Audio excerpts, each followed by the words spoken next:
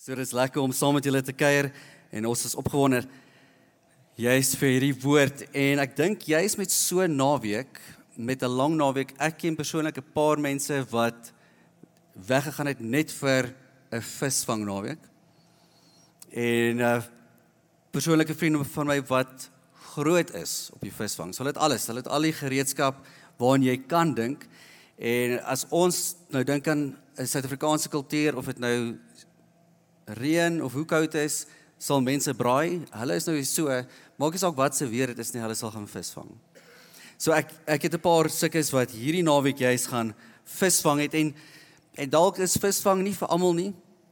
Dis nie vir my nie. Ek het dit probeer, ek het 'n bad experience gehad. Dit was regtig net nie vir my nie. Dit is dalk net nie vir almal nie. Vir party is dit lekker. Die tyd toe ek gegaan het, ek het nou al 'n paar keer saam met hulle gaan en dan sit ek vir ure in daai son en jy vat nie eintlik, ek vat nie eintlik 'n sambreel of iets saam nie, so jy sit ure in die son. Na die tyd besef jy, yes, ek het seer gebrand. En dan doen ek dit verkeerd, dan gooi ek dalk verkeerd in, of weet, hulle het al die regte tipe aas, ek het die verkeerde aas, of ek gooi dit in en dan val dit af. Of jy gooi eventueel reg in, en dan wag jy lank. En dan die kleinste beweging, dan dink ek, okay, nou. En dan pluk ek die katrol in, okay, nee, dit was niks, gooi maar weer in. Of dan wag ek nou maar 'n hele ruk, en dan eventueel is dit afgeëet. So, ek het 'n bad experience gehad, al 'n paar keer, so ek, nou as mense my saamnooi, gaan ek my eintlik net saam, om saam met hulle te wees. Dit is nog steeds nie vir my, maar as jy dit doen, great. Elkeen van ons het ons eie tipe hobbies, wat ons doen. Ek dink die kuier is vir my lekker. Maar ek dink hierdie is vir my, juist met so naweek, 'n visvang naweek, en ek het die woord getitel Vissers Van Mense.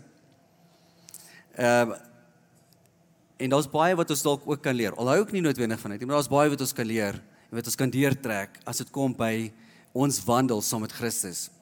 Ek lees vir jou uit Matteus 4 vers 19, en hierso kom Jesus en hy sê vir sy disippels, of eintlik vir Petrus en Andreas, laat staan julle nette, kom agter my aan, word my volgelinge, dan sal ek julle wys hoe om 'n nuwe manier vis te vang.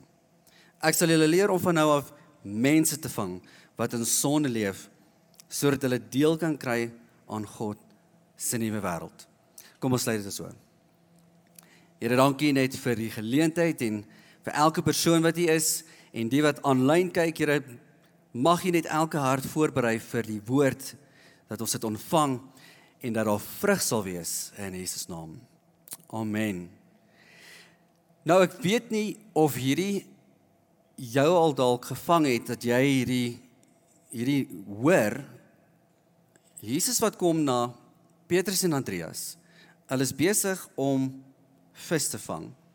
En Jesus kom sê hierdie vir hulle, laat staan julle nette, kom agter my aan, word my volgelinge. Nou, direk daarna, in vers 20, sê dit, dadelik het Simon, Petrus en Andreas, hulle visnette neergesit en agter Jesus begin aanstap. Nou, hoekom het my gevang het, want ek probeer dink in ons konteks.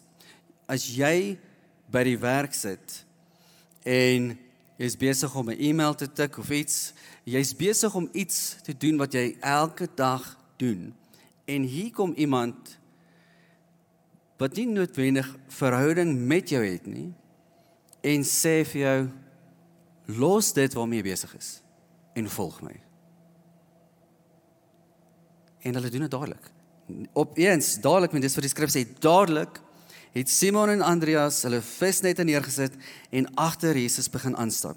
Dis die konteks wat ons het, as ons dink aan wat ons elke dag doen. Maar kom ek skets net gou 'n bietjie die konteks in daai tyd en hoekom Jesus hierdie gesê het en hoekom dit so belangrik is. Waar Jesus hierdie gesê het, was in Galilea. Jy het al baie dalk gehoor van Galilea, groot see, en in daai area was daar ook baie leerskole om die woord te leer, om die woord van God te leer. So dit was eintlik die area waar ouers hulle kinders gestuur het as hulle wil hê hulle kinders moet groot word in die woord van God.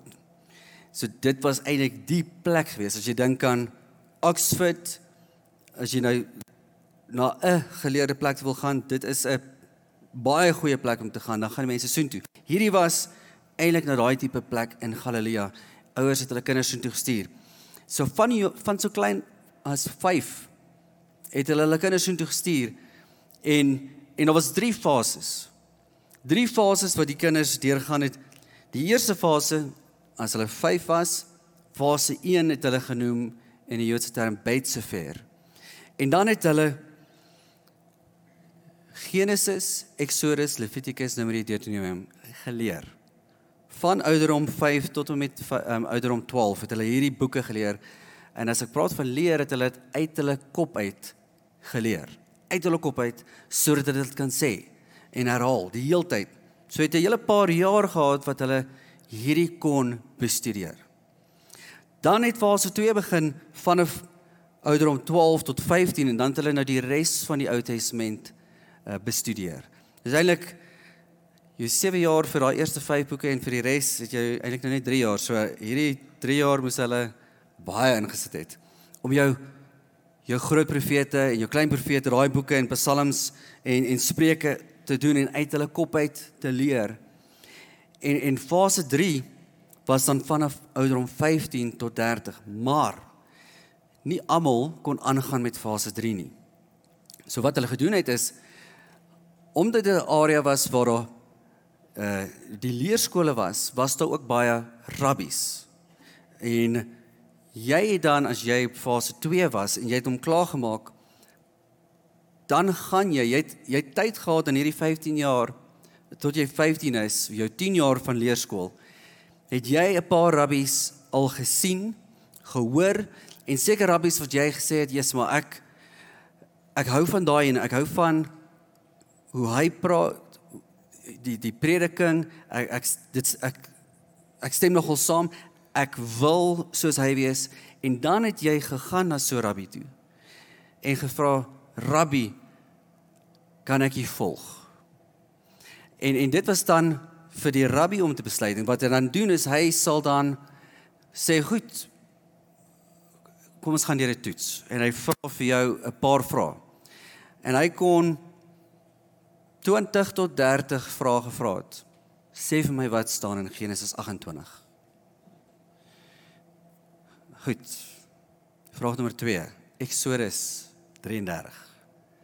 So gaan hy aan, om te toets of jy werklik waar die skrif ken.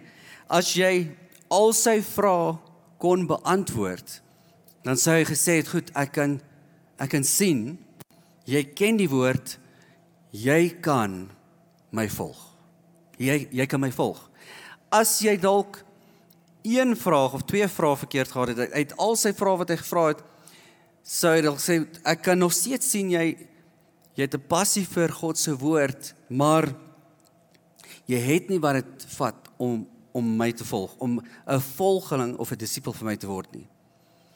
En dan as gevolg van dit het die meeste wat dan uitgeval het, omdat hulle in Galilea was en daar gebly het, en die eintlike trade van daai tyd in daai area was maar om vis te vang, het baie eintlik dan vissermanne geword. So hier is dit vir my so interessant dan, dat Jesus kom en eintlik alles kom omdraai. 'n Rabbi wat gewoonlik wag dat iemand na hom toe kom en sê, meester of rabbi, kan ek jou volg? Kom die rabbi na hulle toe en Jesus was 'n rabbi, hy was 'n erkende rabbi in daai tyd, ons lees dit in die skrif. En hier kom hy na Petrus en Andreas toe, wat hom geken het. Eerstens, hulle erken hom, hulle voel dalk ons is nie goed genoeg nie. En hier kom Jesus en hy kom sê eintlik die presiese woorde wat hulle wil hoor. Wat elke jong man wou gehoor het, is volg my. En dadelik, dis wat ons wil, ons hele lewe, wou ons al hierdie hoor, met eens, los hulle dit, en hulle volg hom. En ek dink ons kan nogal baie keer vergelykings trek met onsself en Petrus en Andreas, dat as ons onsself wil meet, want ons doen dit, en ons sê die woord, ons moet nie onsself meet met ander nie, ons doen dit nog steeds.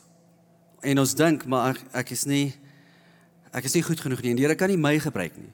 Jy weet, as ek sien hoe daai ene is, as ek, ons volg ons mense op sosiale media, en ons het sekere predikers na wie ons luister, en ons, ek hou van hierdie persoon, hy sê dit so goed. Daar kyk jy na die band, en jy dink, hulle sing net, is ongelooflik. Ek dink 'n Night of Light, wat nog kom, en jy sien van die akteurs, jy dink, hierdie, hy sê net so goed, sy is net so goed, ek kan nie. Ons doen dit, in elke area van ons lewe doen ons dit, en ons dink dit, maar ek is nie so nie, en die Here kan my nie gebruik nie. Johannes 3 vers 16, 'n skrif wat ons al so baie gehoor het, en so goed ken, God het bewys hoe lief hy die wêreld het.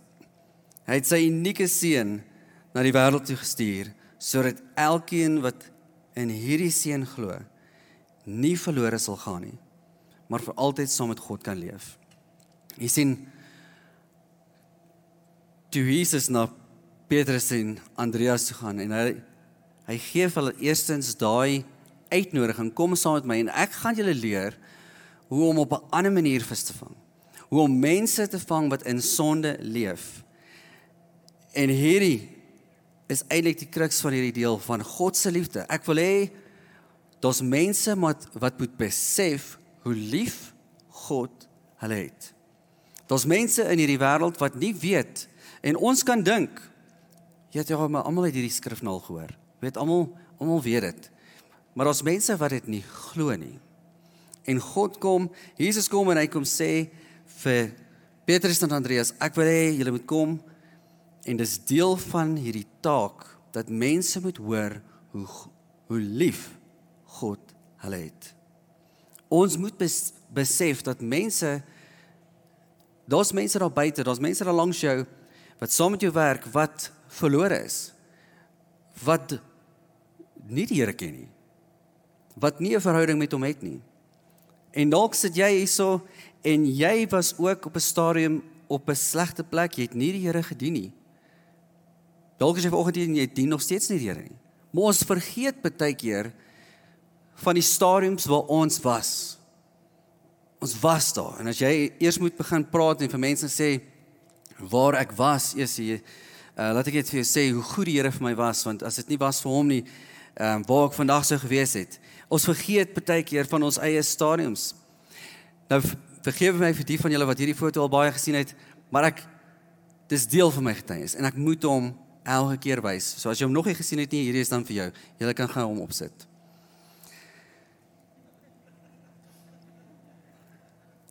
Ek hou hierdie foto naby, en agter skryf ek net op, die genade van die Here is groot. Want, eerstens,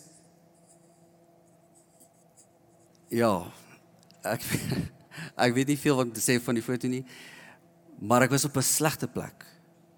Dankie, julle kan my afvat. Ek was op 'n baie slegte plek daar, in my lewe. En ek is so dankbaar dat my ma die foto geneem het. Sy het net gesê, sy wil hom neem, want eendag, sy het dit in haar eie woorde gesê, gaan ek dalk hierdie foto wil hê, maar sy wil eintlik net hê, ek besef nie hoe ek lyk nie.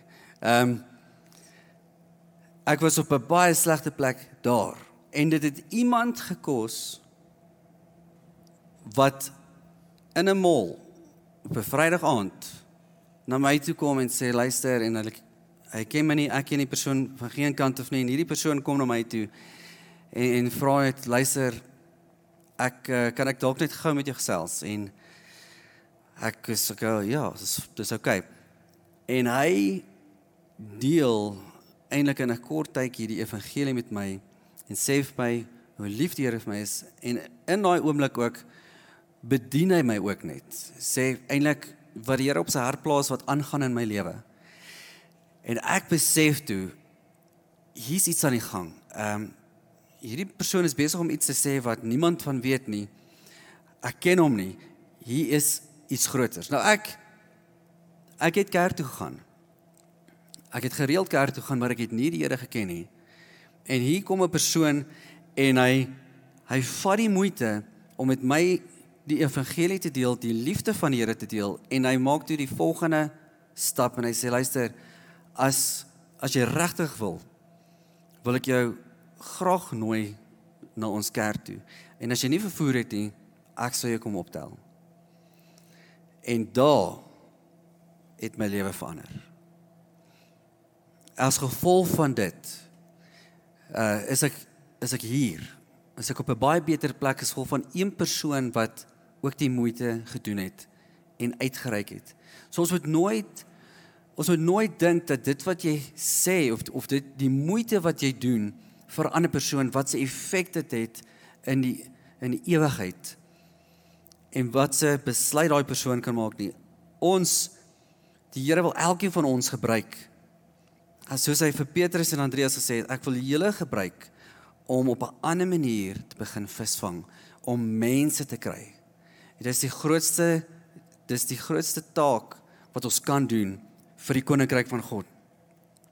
Matteus 28 vers 19 sê Jesus, en dit is eintlik die mandaat wat hy kom gee vir sy disippels en vir die kerk.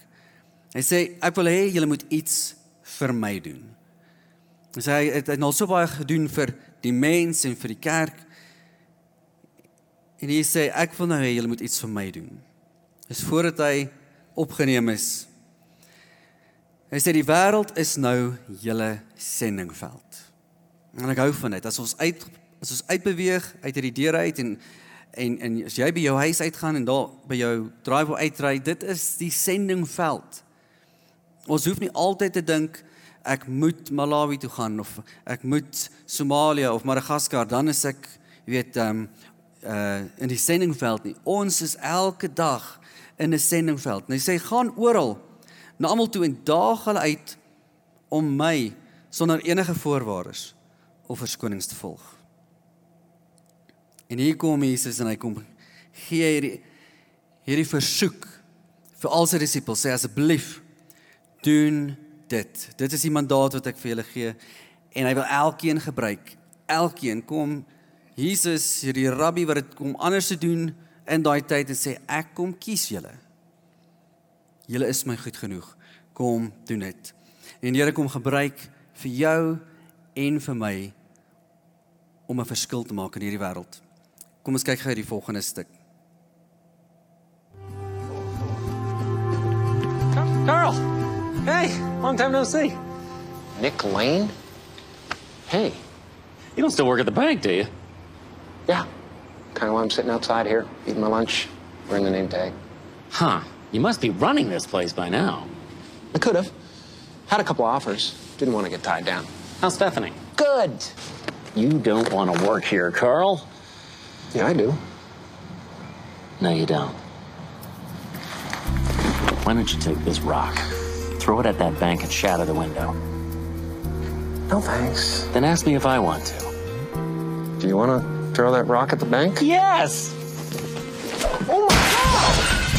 What are you, nuts? Go to the seminar, Carl.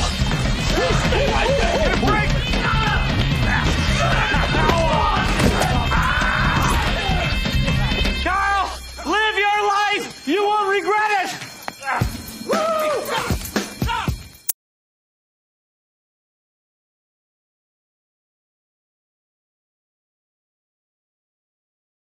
Ons gaan 'n paar stukke kyk en ons gaan dit bespreek. Hierdie fliek is Yes Man. En as jy nog nie kyk in die baie goeie fliek, het dit baie geniet. Carl wat gespeel word deur Jim Carrey is op 'n baie slegte plek. Hy's op 'n baie slegte plek in sy lewe. Sy verloofde het hom gelos. Hy, soos jy gehoor het, hy's nie gelukkig in sy werk nie. Hy's al so lank daar, maar dis al wat hy dis net 'n werk. Hy ignoreer sy vriende, hy antwoord nie hulle oproepe nie, hy gaan nie eens uit nie, hy bly net in die huis, soos hy's net op 'n slegte plek, baie depressief. En hier kom Nick. En wat vir my nogal uitstaan van Nick is, hulle het mekaar jare laas gesien. Nou, ek weet nie hoeveel van julle wat hier sit, of wat kyk, het al dieselfde gedoen. Jy is in 'n winkel en ewe skielik sien jy iemand wat jy 15 jaar terug gesien het, en jy, oei, ek hoop jy het my gesien nie. Ons almal het dit al gedoen, ek het dit ook al gedoen, of jy soos, wat is sy naam, wat sal hy, ek probeer nou dink, want jy gaan nou sleg voel as jy soos, wat is jou naam nou weer? Dit is so, baie keer sê mense, ek het nie nou tyd, ek het regtig nie nou tyd, en waar begin jy? As jy hulle 15 jaar laas gesien het, en hier kom die vraag, hoor jy so, wat's nuus? Okay. Jy moet my nie eers vra na my naweek, wat het ek die naweek gemaak, want dan moet ek, Vrydag, ja, Vrydag aand, Saterdag, Sondag, maar nou wil jy hê, 15, 16 jaar, waar wil jy hê moet ek begin? Of wil jy hê, eerstens, moet ek begin, of stel jy nie eintlik belang nie, is dit maar net die vraag wat almal vra, so wat's nuus? Wel, en hierdie Nick, kom doen die moeite, en hy kom agter, Carl is nie op 'n goeie plek nie. En hy stel belang, nou ek stem nie saam met wat Nick gedoen het, die volgende goeters nie, maar daai stuk waar hy sê, luister, jy's nie gelukkig nie. En hy sit 'n kaartjie in sy sak en hy nooi hom en sê, jy moet kom na hierdie plek toe, jou lewe gaan verander. Daai moeite wat Nick gedoen het met Carl. En ek weet baie keer sê mense, as ek noem die skrif wat sê, die sendingveld. Die wêreld is nou julle sendingveld, en elkeen wat sê, maar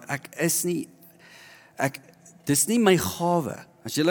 As ons nou voetspore bywoon, en daar sê, party die gawe van evangelisasie, jy weet, dis nie my gawe nie, so ek kan dit nou maar skiep.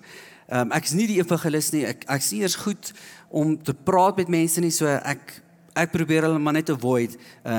Daar's ander maniere, dalk kan iemand anders dit doen. Maar, jy kan begin die evangelie leef. Jy kan die evangelie begin leef. Matteus 22, vers 37 tot 39, sê Jesus die volgende, hy sê, jy moet die Here jou God lief hê met alles wat jy is en het. Niks in jou lewe mag vir jou so belangrik soos God wees nie. Hierdie opdrag staan bo aan die lys.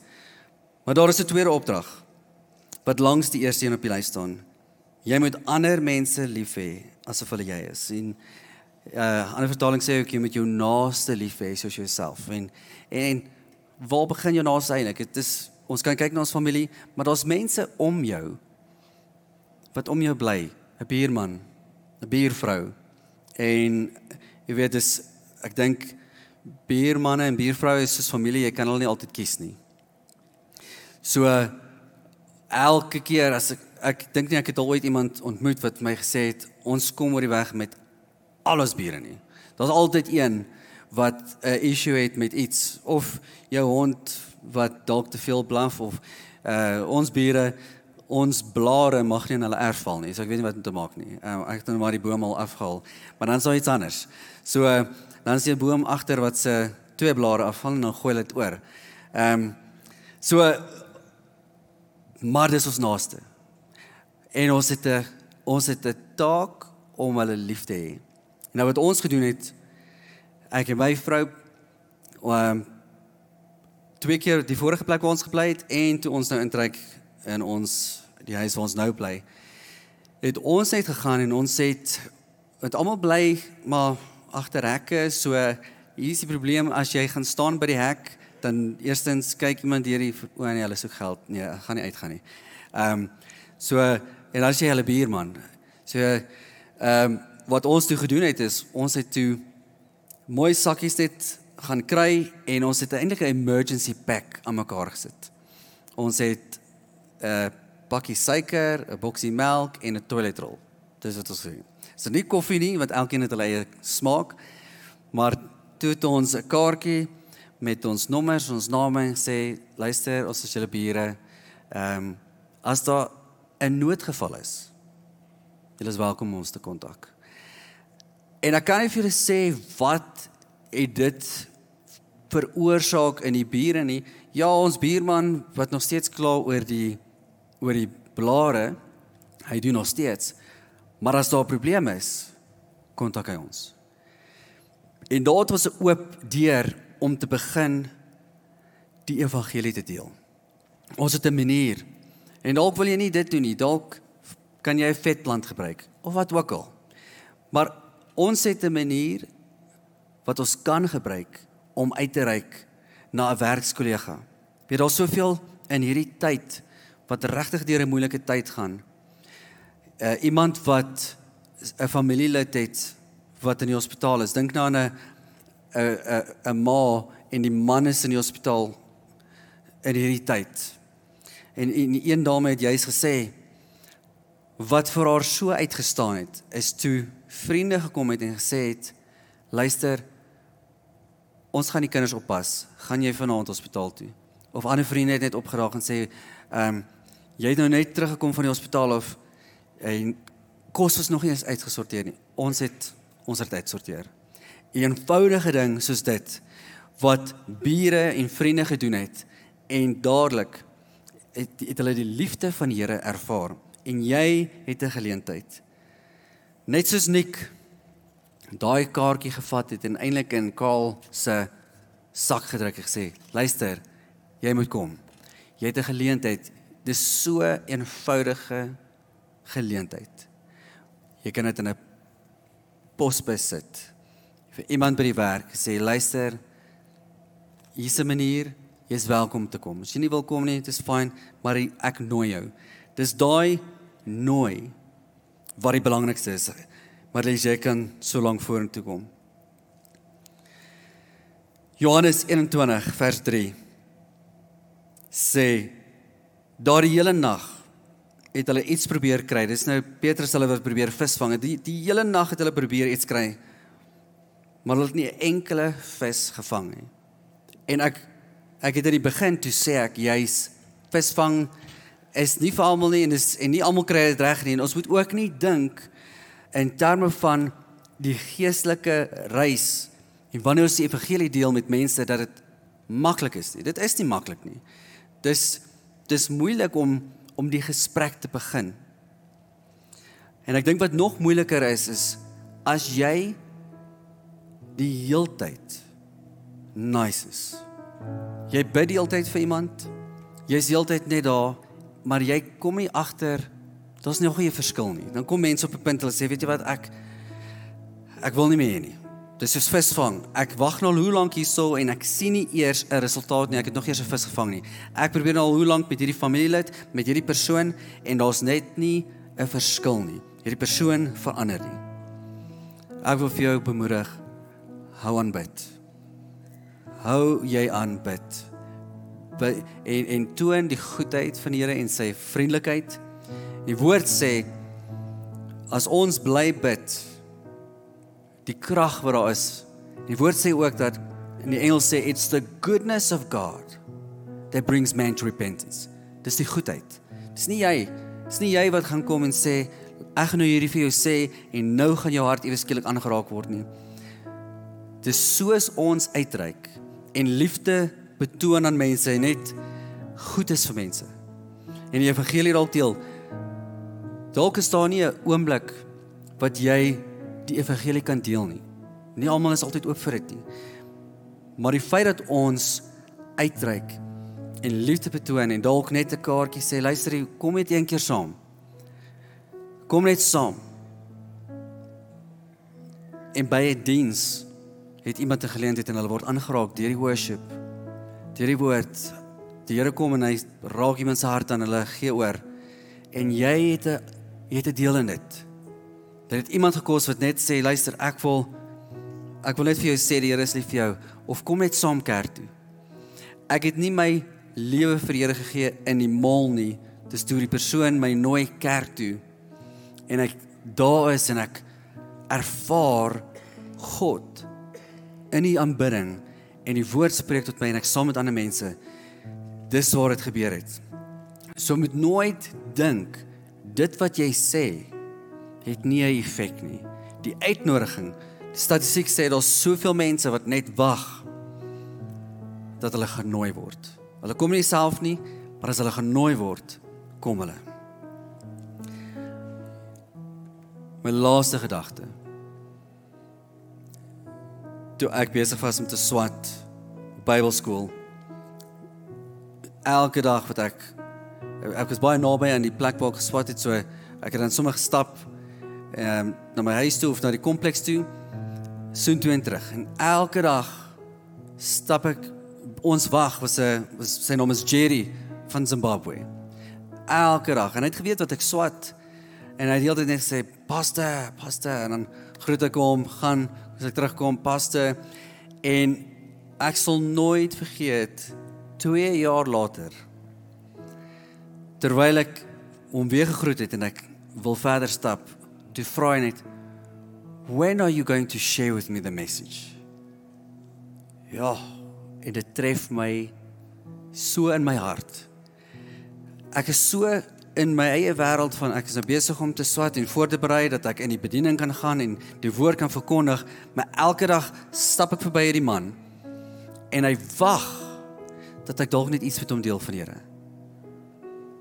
En ek gebruik daai oomblik dadelik, en van daai oomblik af het ek net gesê, ek kan nie weer 'n oomblik mis, wat ek dalk het, om net vir iemand te sê, luister, ek bid vir jou, of kan ek vir jou bid, of net, weet jy wat, die Here is lief vir jou, of wil jy saam met my kerk toe gaan?